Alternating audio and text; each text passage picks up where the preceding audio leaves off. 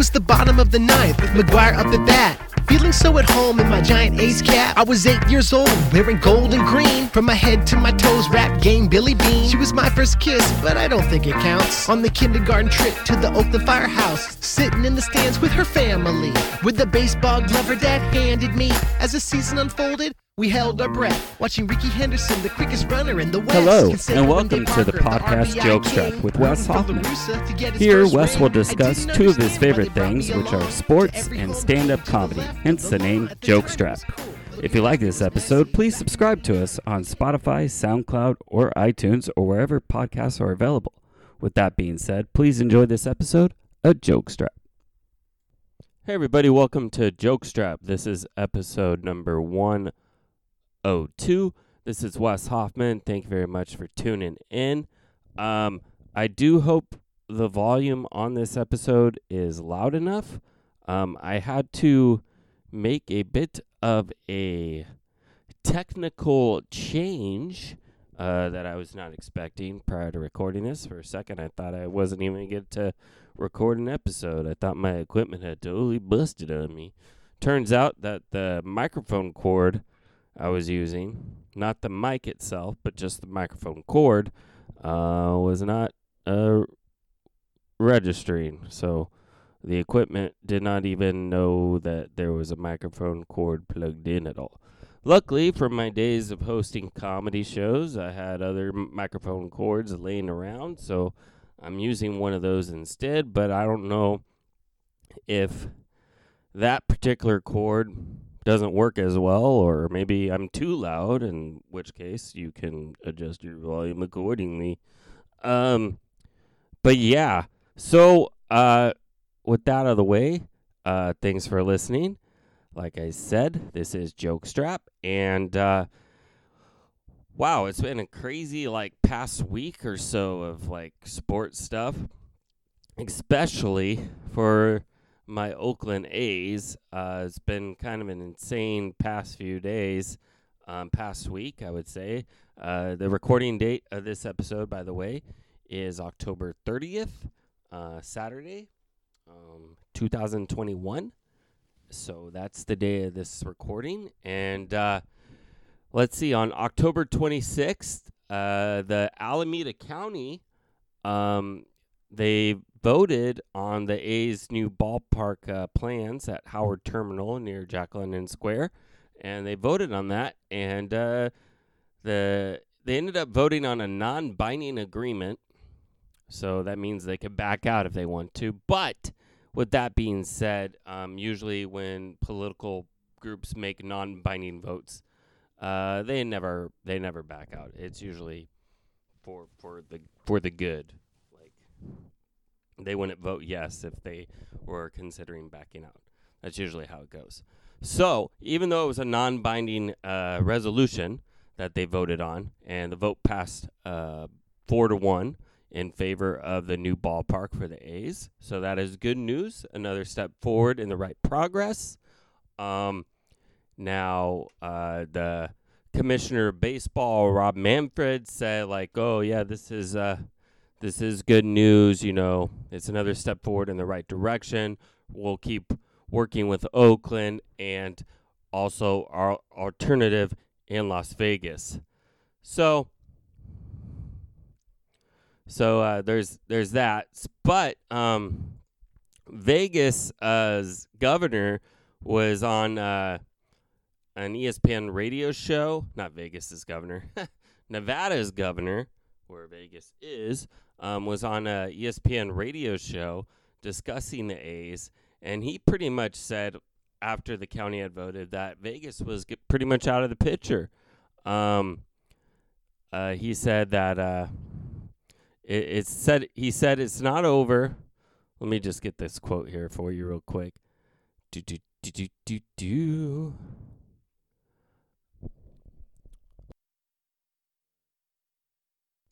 Okay, he said it's not over, but looks like a deal has been struck with Oakland. He said it felt like the A's were using them as a stalking horse. Not sure if A's are right for them. And third, he had no appetite for subsidy to A's, says they're on their own. So I mean, according to the Nevada governor, it sounds like Vegas is pretty much out of the picture. And yeah. So that's good news, right? So that was good. That the vote passed. It's another step forward. It's going really slow though for the A's, like it with Oakland. Like the county originally, they postponed a vote that was going to happen in July, and they're like, oh, we need to learn more. We need to find out more info. And then when they were voting this week on Tuesday, it seemed like they never did their research. They never found out the answers they were looking for between the time they postponed the original vote or postponed the date that they were going to vote. So now, with the non-binding agreement, the A's and the city are going to work out, because the A's and the city originally had a non-binding agreement. So now the A's and the city of Oakland are going to try to work out a final agreement. And in the meantime, the county is going to finally do that research that they should have done in the first place. So still need to come up with that final agreement. Still need to come up with both final agreements. And then got to figure out the EIR development stuff too, hopefully by the end of the year, and finally get a move on the stadium. Now, 2 days after this vote happened, and the timing of this is extremely important, because if it happened before this vote, I'm not sure that the vote passes. So 2 days after, October 28th, it was reported around 5 p.m. Pacific time, it was reported that Bob Melvin had signed a 3-year deal to manage the San Diego Padres. Now, this was a shock because Bob Melvin had his contract option exercised way back in June for the 2022 season. But apparently, ownership had let Bob Melvin talk to other teams, and he took that opportunity. Padres interviewed him, and Padres offered him a deal for 3 years and $12 million, which is interesting because Bob Melvin would have made about $4 million for 2022. So he's making the same amount per year. So what does that mean? That may mean that Bob Melvin knows that the A's are going in a direction that he does not want to go. Because Bob Melvin's a Bay Area guy. He bled green and gold, basically. He grew up in Palo Alto. He went to Cal. He loved the A's pretty much. He was there since 2011 season. He arrived. He replaced Bob Guerin. So he'd been there 10 plus years as their manager, the winningest Oakland A's manager, not winningest athletics manager of all time. That goes to Connie Mack, and no one's ever going to catch Connie Mack. But in terms of being in Oakland, Bob Melvin had the most wins as a manager. But now he's gone. So the reports were true. He signed with the Padres, but he must know something. He must know the direction the A's are planning on going, and all signs are starting to seem like the A's might be going in a rebuild soon. We might see Matt Chapman. We might see Matt Olson. Guys like that get traded. Might see Sean Manaea leaving. Maybe Frankie Montas. Now, that being said, the A's, that would suck, but the A's do have a depleted farm system. There's not much in terms of prospects in the A's minor league system. You have Tyler Soderstrom in the low level. He was in low A Stockton this past season. He's the top number 1 prospect. But then after that, it's kind of like, okay, who do you have? Zach Geloff is probably the number 2 prospect right now. A.J. Puck never turned out to be the prospect that the A's thought he was. They traded Jesus Luzardo last year, and they traded some of their other prospects recently. But so the A's farm system is pretty depleted. So if you trade a guy like Matt Olson or Matt Chapman to a team, you're probably going to land at least 3 or 4 big prospects. And that would help ramp up your farm system again. So, and it seems like whenever a team, before they get a new stadium, they can go this direction sometimes. Not all the time. Sometimes, your team still competes until you can get that new stadium. But I remember the Miami Marlins went through a similar thing. They did a rebuild, and then they got their new stadium, and then they stacked their team. They got all these free agents for their first year at the Miami ballpark, and then it failed horribly because all those players did not perform well, and then they traded like half that team mid-season. Hopefully that does not happen with the A's. Hopefully they don't do that. Hopefully they they don't go that route. So, but yeah, the timing of the Melvin thing is a big deal, because had it been announced that he was going to the Padres the day before the county voted, it may have changed the way the county voted. Like, they may have been like, well, you're not really committed to Oakland here, are you? Your manager just left. I could see how something like that might have swayed the vote. So even though it sucks that Melvin's leaving, I am glad that the news wasn't announced before the vote. As far as replacements for Bob Melvin down the line, who do I think should be the new manager for the A's? Potentially Ron Washington. I would like him to be the replacement, but Ron Washington, current coach with the Atlanta Braves, who are in the World Series, they wouldn't be able to interview him till after the World Series. But also, I think Ron Washington might be out of the price range for what the A's are looking for, especially if they're going into a rebuild. Why would you want to pay that much for a manager? I think that's part of the reason why they let Melvin talk to other teams. So maybe a potential replacement could be the bench coach Ryan Christensen, although I would not like that pick. Third base coach Mark Kotze, I would be okay with that one. Bobby Crosby has been managing in the minor leagues for the A's. He was managing Double-A Midland this year. He's another possibility. So probably one of those four guys, I think, would probably be the replacement. There's also been discussions about guys like Buck Showalter, Brad Osmus, Mike Scioscia has even come up in discussions. I don't know how I would feel about like Mike Scioscia managing the A's. He was like the rival with the Angels for so many years. He was a rival when he played with the Dodgers in the '88 World Series. Like, I don't know how I would feel with him in an A's uniform. I don't know if I could take that. Plus, I think he's done anyway. I know he did manage the Olympic team recently, but I think as far as Major League Baseball goes, I think Scioscia's done managing. There's rumors Bruce Bochy wants to get back into managing. I don't know if he would want to take on the A's job either.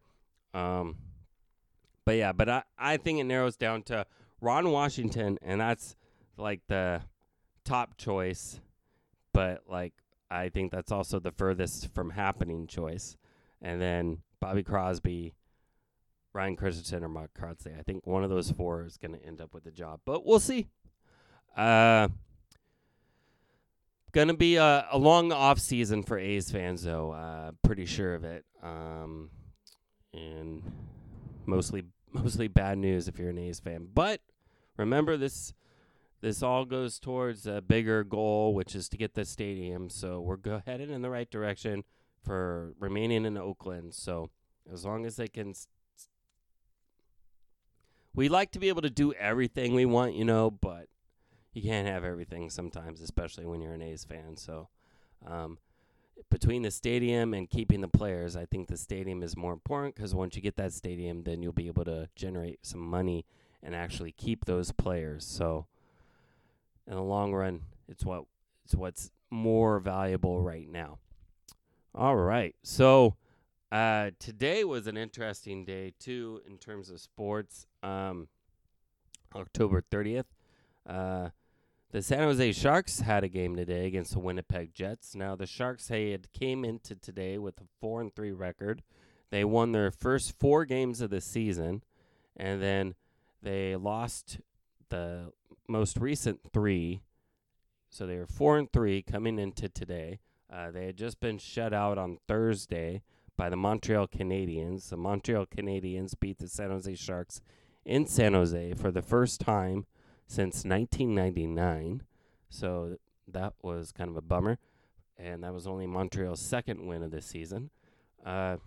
So today it was announced shortly before the game that the Sharks would be minus 7 players going on the COVID protocol list, plus their head coach, who was confirmed to have tested positive for COVID. They would be out. And then also Logan Couture, the captain, would be out with a non-COVID illness. So they'd be minus 8 players and their head coach. Now, luckily for the Sharks, the San Jose Barracuda team, their minor league team, who plays in the same arena currently, they had a home game last night, so they were in town and nearby. So the Sharks were able to call up some players from the Barracuda to play in the Sharks game tonight. And or it was like a 4 p.m. Well, it was originally a 4 p.m. game time, but then they delayed it to 4:30. I guess because of the whole COVID thing, they gave the players a little bit more time to get ready. So that was that, and so it was like a far-fetch for the Sharks to be able to win tonight. They were minus, Logan Couture with his illness. Erik Karlsson was on the list, the COVID list. Matt Nieto, Jacob Middleton, like some of your key players were gone. So the Sharks scored, not early, but they scored first in the second period. Tomas Hertl got the goal, put him up 1-0, and then the Sharks had a 1-0 lead like the entire game until like 3:12 left in the third period. And then the Winnipeg Jets scored. So it made it 1-1. And then it was going to overtime, and the Sharks started to look a little tired, which is understandable because a lot of these guys that had got called up from Barracuda, Barracuda played last night, so yeah, they're probably a tired group. But the Jets committed a penalty in overtime, and the Sharks took advantage, got a power play goal from Timo Meier to seal the victory, 2-1. So it was a huge win for the Sharks. We'll see how long the players that are on the COVID protocol list are gone. From what I read, only a couple of the players are symptomatic, not systematic. Only a couple of them have symptoms, I should say. And so when you have symptoms, you have to isolate for at least 10 days and then get your doctor approval before returning. But if you're not showing symptoms, I guess it's a different time period or something like that.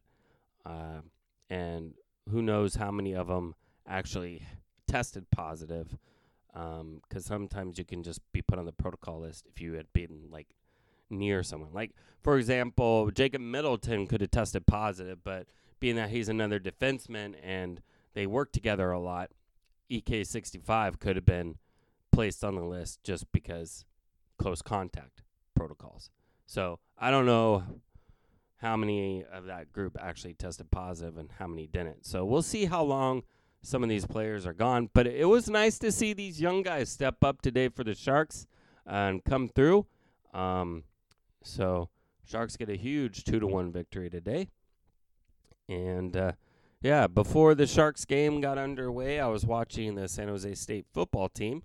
And I thought maybe their starting quarterback, Nick Starko, would be back available. I read that he was warming up before the game and ready to go, but then he ended up not playing. It was, again, their backup, Nick Nash, who is a run-first quarterback. They had a game against Wyoming at home in San Jose. And San Jose State, fortunately, was able to come away with a victory today. They won the game 27-21. I will just say this, though, for San Jose State. I don't know where they would be this year. They're now 5-4 record overall, but I don't know where they would be this year if it weren't for their tight end, Derek Deese Jr. He's an amazing player. You lost the school lost Bailey Gaither and Trey Walker, both during the draft, or they were seniors, they were leaving. They could have returned, both of those guys. They could have returned because the NCAA made the rule because of COVID, like players could return for a second senior season, basically. But those guys chose not to enter the NFL draft, and then coincidentally, both those guys are also looks like they're both done playing football. I know Bailey Gaither actually retired, and then the Bills, or was it the Bills? I think it was the Bills, dropped Trey Walker, so he's a free agent. But Derek Dees Jr. is one of the receivers. He just chose to come back for another year, and he's paid a huge dividends at the tight end position for the San Jose State Spartans. He's the number one target by far. He's made some huge catches, many for lots of yards. So, yeah, if it wasn't for him, I don't know if San Jose State has a winning record right now. All right, so Golden State Warriors suffered their first loss of the season the other night against who was it? Against the Memphis Grizzlies. They lost in overtime. They're currently playing the Oklahoma City Thunder, and they're winning 79-58 currently in the third quarter. It's not televised for me. That's why I'm not watching it right now. But the Warriors are off to a good start. 4-1 record overall. Looks like it's about to be 5-1, so that's good if you're a Golden State Warriors fan. And Major League Baseball, the World Series currently underway. I haven't been watching it, but I do know that the Braves have a 2-1 game lead, although Game 4 is underway right now. Last I saw, the Astros had a 2-0 lead. I don't know if that's changed at all. No, it looks like it is a 2-1 lead right now in the top of the 7th, so we'll see if they hold on or not. If the Braves somehow come back and win, they'll have a 3-1 lead in that series. And then, I assume what I plan on doing is I'll watch the game.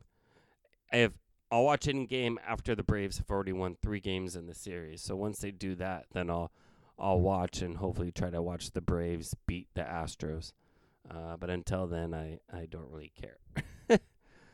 Yeah. So anyway, that's pretty much the sports update. The biggest news being about the county and the A's vote. Oh, I guess I should talk about the 49ers. Basically, they're all hurt. They're hurting. You name it, they're hurt. They're not looking very good. They play the Bears tomorrow, Chicago Bears, 10 a.m. game Pacific time. Jimmy Garoppolo is still the quarterback as of now. Did not have a good game last week in the rain, even though it was raining. I don't know if you could blame the rain, but we'll see. But yeah, a lot of the players just keep getting hurt, and it's hurting the team, as you can imagine. It's like deja vu all over again from last year.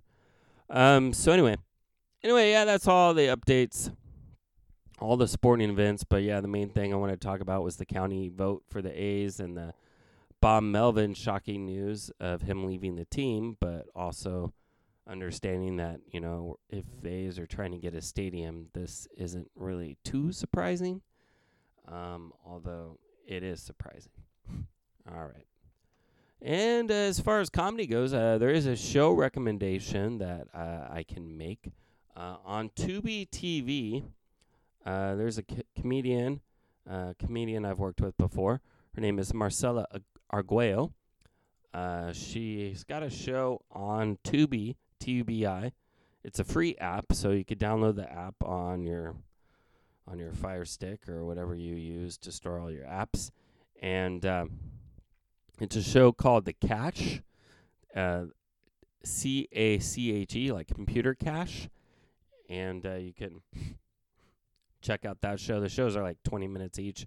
New shows are posted on Mondays, and there's been a couple so far. what it is basically a Tosh.0 kind of show, sort of, where she introduces these viral videos and then just makes fun of them, basically. At first, when I first started watching it, I have to admit, I was like, oh, this isn't going to be very good because Marcella can't be her natural self. Like, her jokes are toned down a little bit. But then as it went on, I was like, all right, this is actually kind of funny. She does a good job with it. So, maybe give that a shot. And like I said, the episodes are only 20 minutes each, so if you only have a little bit of time to kill, but you want to watch something, you can start watching one of those on Tubi TV. The only thing is with Tubi TV is if you just start watching and don't create an account, I noticed that like if you pause an episode and then resume it, it'll make you restart at the beginning if you haven't logged in. Like, you get the account's free. I just haven't created an account. I was just watching it without creating an account, but it doesn't save your progress if you actually aren't logged in. So that's one thing to realize if you plan on watching numerous shows on Tubi's app. Anyway, all right, guys. That's going to be it for me. Thank you very much for listening, and talk to you next time. Happy Halloween if you celebrate. Bye.